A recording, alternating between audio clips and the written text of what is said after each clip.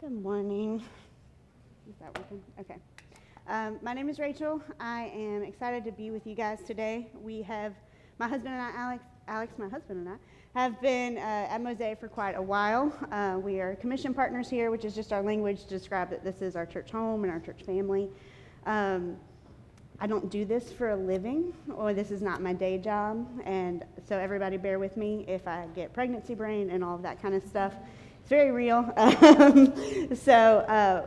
But Luke has a lot of really, really good things to say, and I'm just excited to dive into that. When I first read this verse, I thought, man, John the Baptist is a little bit of a grump. Like, he's not like the kind of person you want to get stuck with at parties. Like, he's not a pleasurable guy to be around necessarily. So when I first read this passage, I was like, yikes.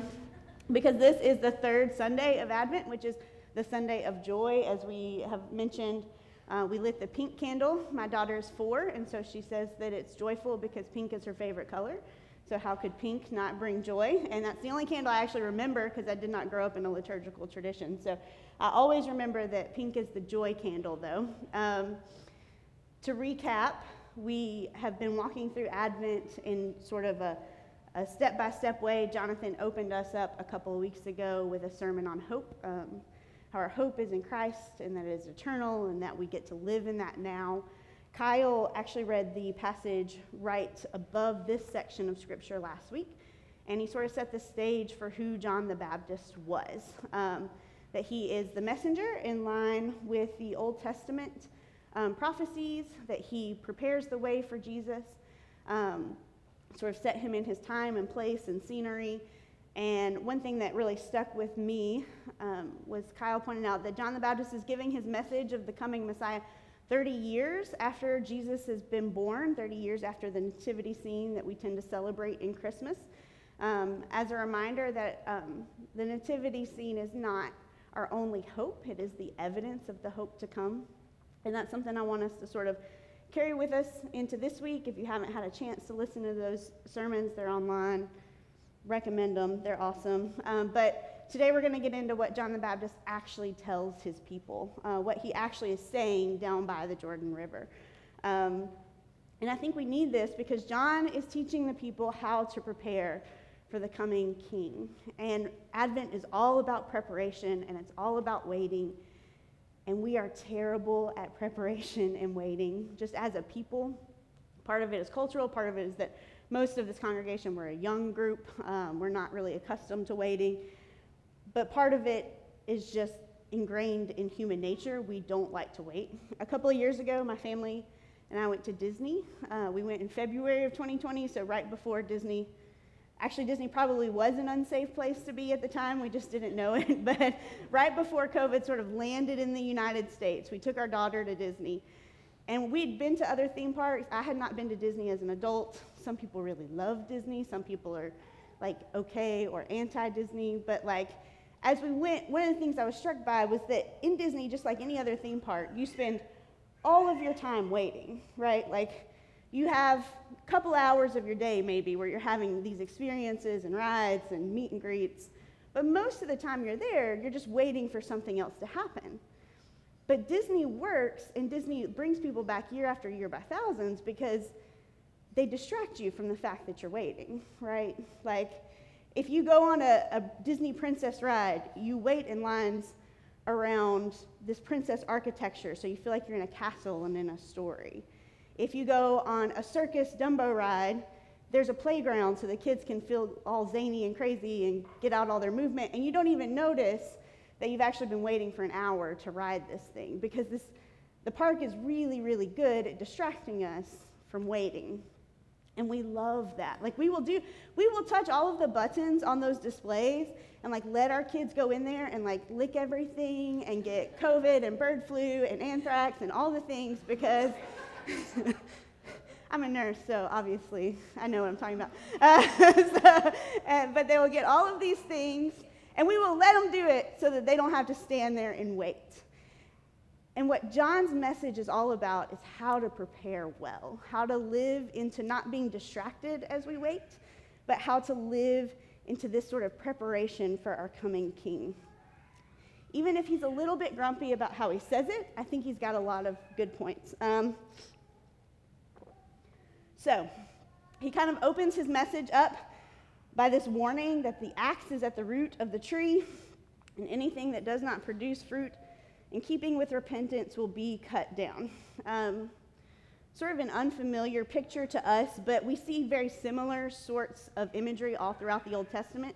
If you've been at Mosaic over the fall, the guys have been walking us through the Old Testament minor prophets, and we see over and over again God warning his people that he is judging for their good, like that he is the one who, in relationship with them, in communion with them, will continue to clear the dead things out of their world, that he will continue to rectify their relationship with him through his judgment, right?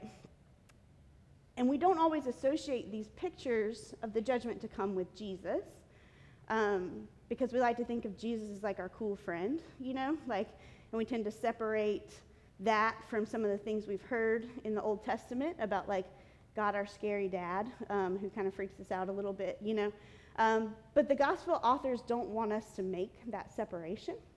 Even in the Gospel of John, they open with this line that in the beginning was the Word, right? And the Word dwelt among us. This idea that Jesus was with God the Father throughout all of creation. But what I hope that we've been able to see over the fall, if you've been here, and if not, just as you've studied the Old Testament in general, is this idea that God the Father is working his judgments out in kindness, right? And that this same sort of relationship with his people, Jesus intends to establish as well. And so we see this picture of John and Jesus sort of falling right in line with all of these things we've seen in the Old Testament and warning the people to repent. He is warning them to bear fruit, is the way he says it. And he tells them, don't say to yourselves, we have Abraham as our father. For I tell you, out of these stones, God can raise up children of Abraham. Right? And we've heard, again, this is very similar to other calls and warnings we've heard throughout the Old Testament. God's people relying on their customs, their religion, their heritage to bear fruit for them, to be enough to connect them with their relationship with God and to sort of bear out this fruit of repentance, right? And as Gentiles, we sort of understand our culture, our heritage. We don't necessarily lean on that the same kind of way a Jewish person does, but there are a million other things that we trust in our lives to bear fruit that the scriptures say we should not lean on, right? And the people, when John says this to them, are baffled and they're confused, and they say, what do we do? And I think I find myself there year after year, like day after day, like what then do I do? Because if I'm really honest, there are a lot of places that I lean on to bear fruit.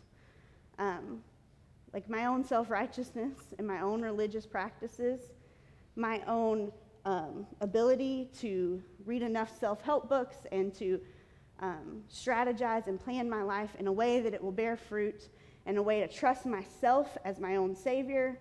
And time after time, it fails me, and I don't bear this fruit that John is calling the people to. And I think about this on a faith level.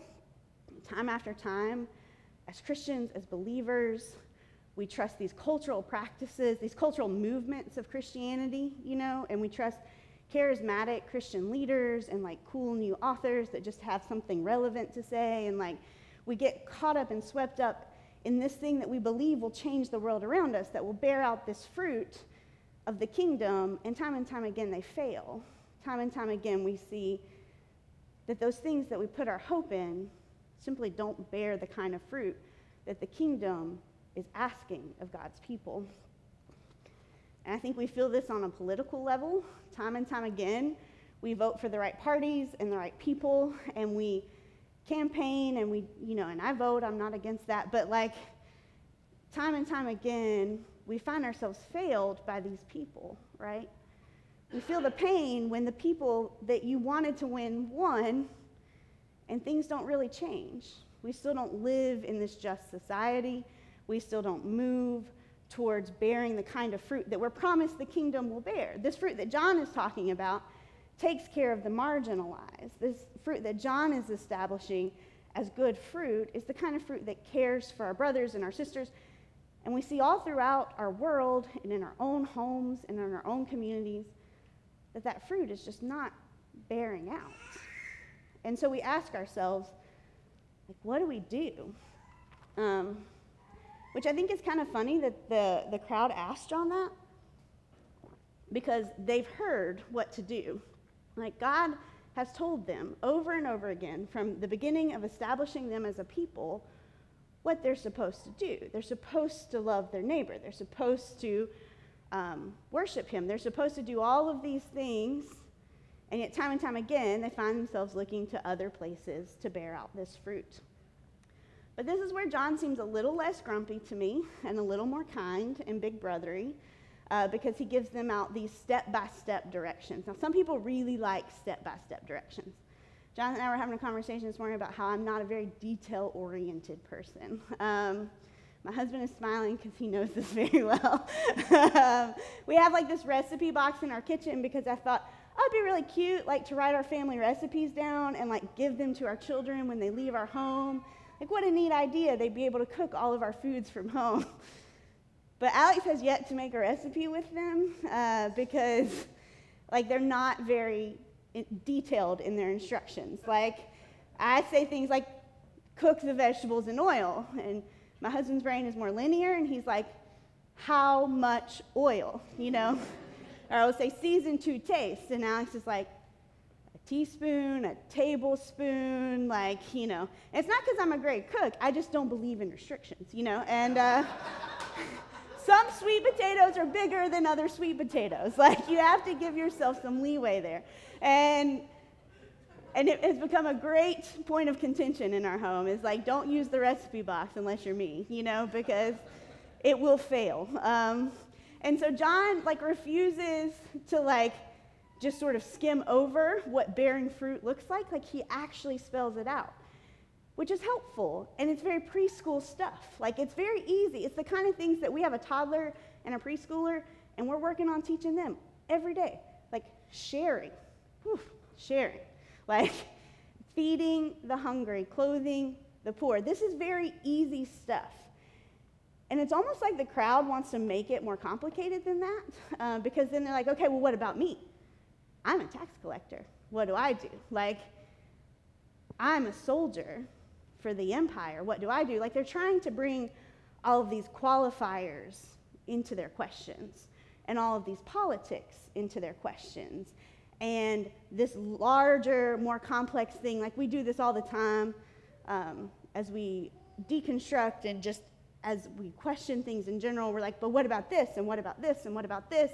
We like to make things really complicated. And John refuses to make it more complicated than that.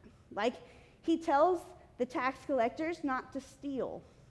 He tells the soldiers not to bully. Like, this is basic stuff that all of our kids are learning in their day-to-day life, because John just refuses to let it be more complicated than that, even though we always want to make it more complicated than that.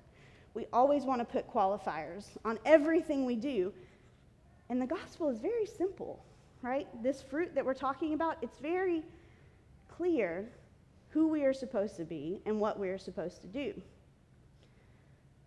But I think about those soldiers and those tax collectors, and they have to wonder in their minds, what does it matter if there's one righteous soldier if the empire is unjust? And what does it matter if there's one good tax collector if the next person that comes along is just going to abuse you? As Jonathan said, I am pregnant. Obviously, if he had not announced it, it would not be a surprise to anybody.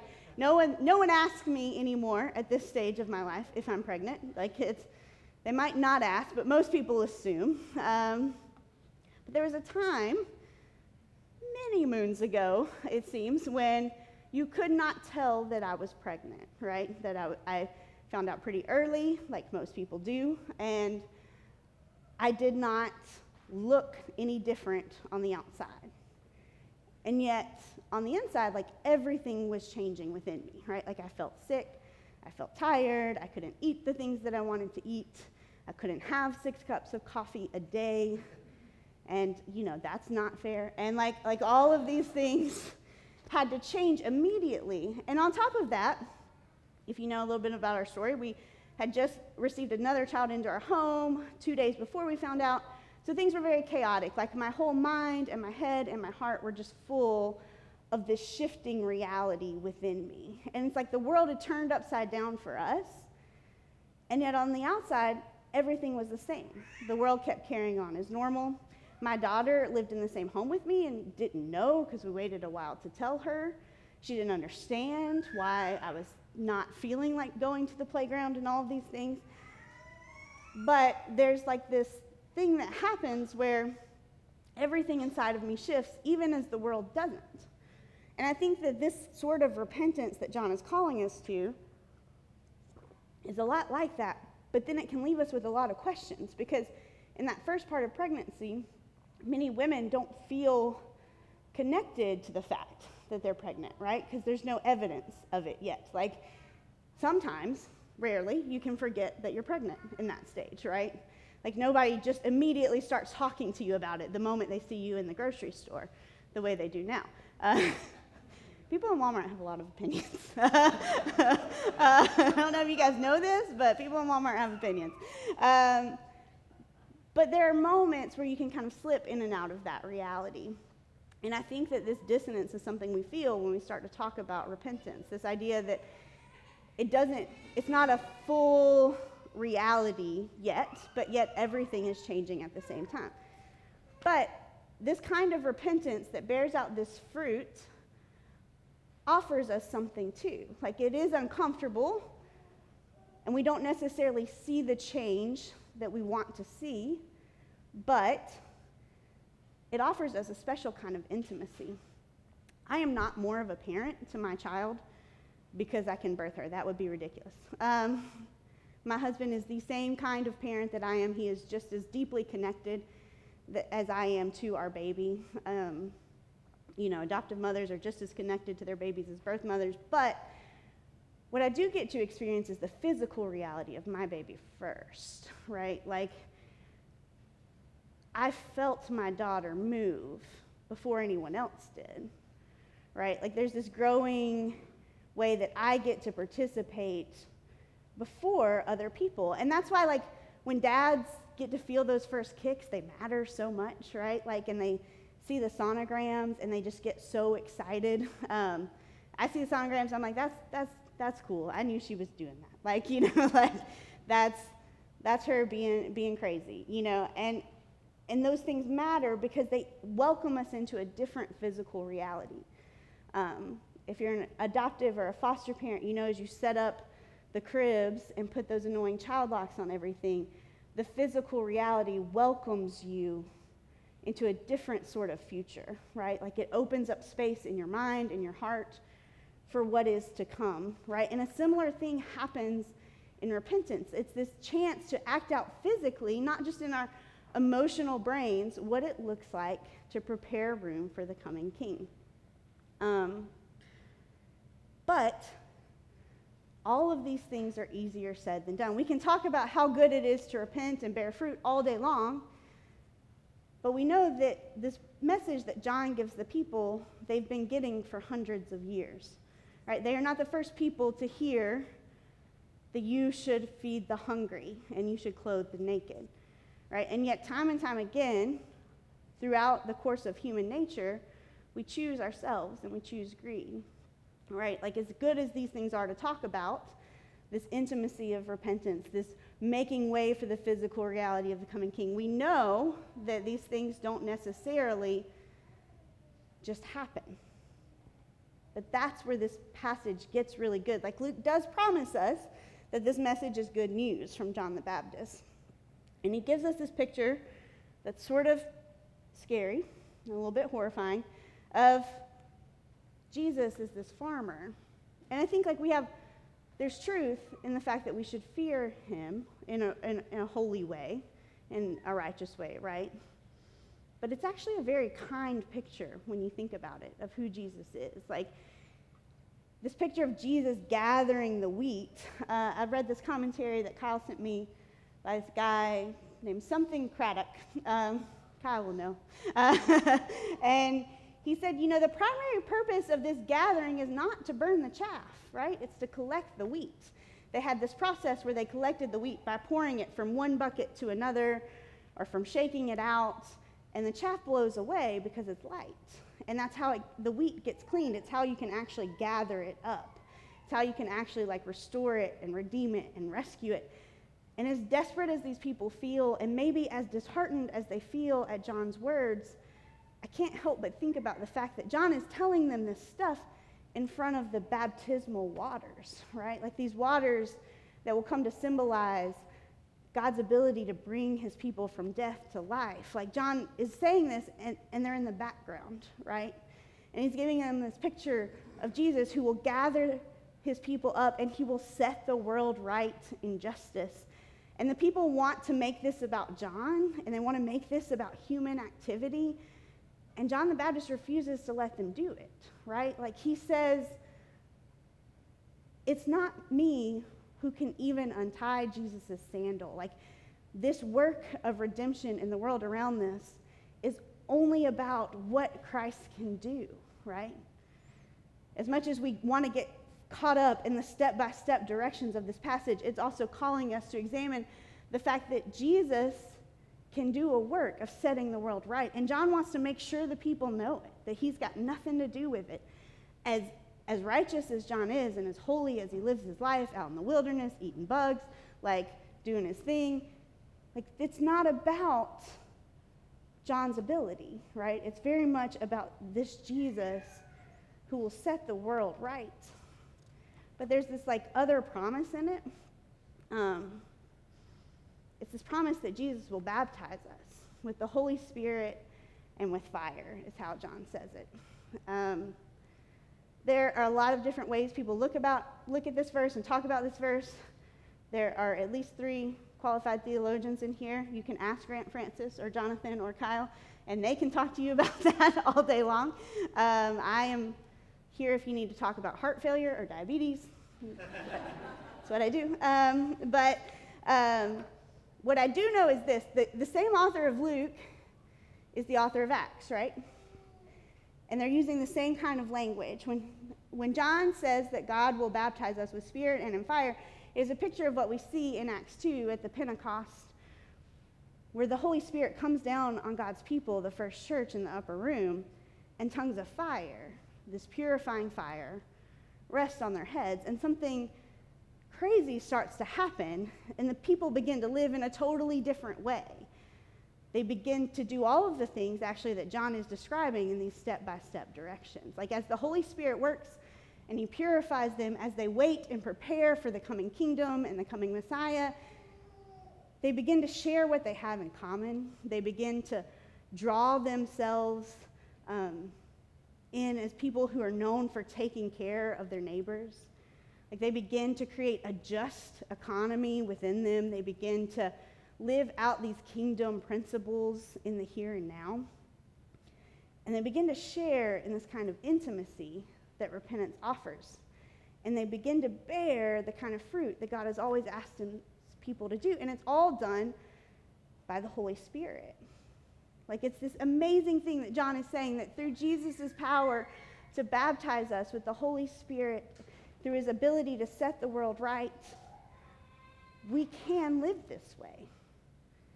And it's comforting. It's incredibly comforting as we wait and as we recognize in Advent that the world is not right and we are not right. We are reminded that there is a way to connect intimately to what God is doing. That, as we'll see in the first church, this begins to grow, and this physical reality begins to bear out. It's like a pregnant woman growing and growing and growing and growing, as I feel now. It's this reality that we begin to shift in this physical realm what the kingdom can look like. Right? The hope of Advent is the hope of the future and the hope of now, the ability to begin to see what God is doing in the present age. Right? It's the ability to hold on to it. And all that John is asking the people to do is not to trust that Abraham is their father. It's not to trust whatever these other things are that we all put ourselves at the mercy of to bear fruit. John is asking them to trust the Messiah who will come. He's asking them to put their faith in God's ability to purify us and lead us and guide us by the Spirit. And it does require laying down those other things that we trust, right? Like it does require rejecting all of the things that we know have failed over and over and over again to bear out fruit in our lives. But it is the only way for the kingdom to come and for fruit to be born, because ultimately we hope in this Christ who does it and can do it in communion with the Father and the Holy Spirit. Father, Son, and Spirit are always here, always moving us towards this life, because at the end of the day, this act of bearing fruit is not just about being laborers in a vineyard, being distant from God. This act of bearing fruit is a way to enter into intimacy with Him. Right? It's a way to sustain ourselves by knowing God as He wants to know us, right? He wants to be nearer to us than a child is to their mother. Like He wants to be closer to us than even that. He wants us to be aware of His movements in our world, and He's given us a way to do that.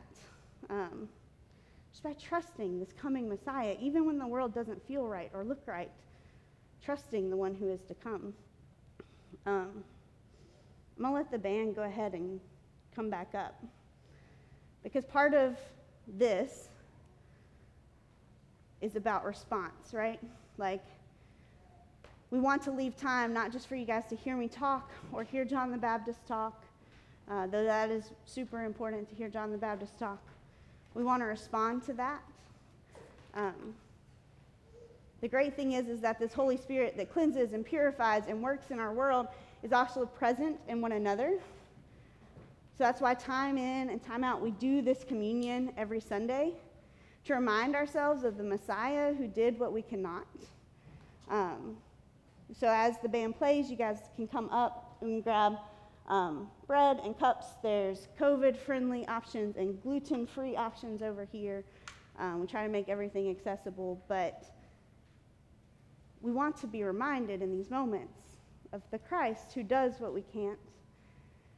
And we want to encourage each other. As the Holy Spirit lives and dwells among God's people, this is a time to respond and to encourage one another, to pray over one another, to live into that sort of reality that God has offered us as we wait, not passive waiting, but this active participation and intimacy with the coming kingdom. So, Father, we ask that you come. We ask that you do what only you can do. Jesus, we praise you that you alone can save us and rescue us. And though we should have a holy fear of who you are calling us into deeper and deeper intimacy, and you are good. God, I pray that you overwhelm us with your goodness this morning. Holy Spirit, we invite you to move as you will. We praise you that you do the things that we cannot. It's in your name we pray. Amen.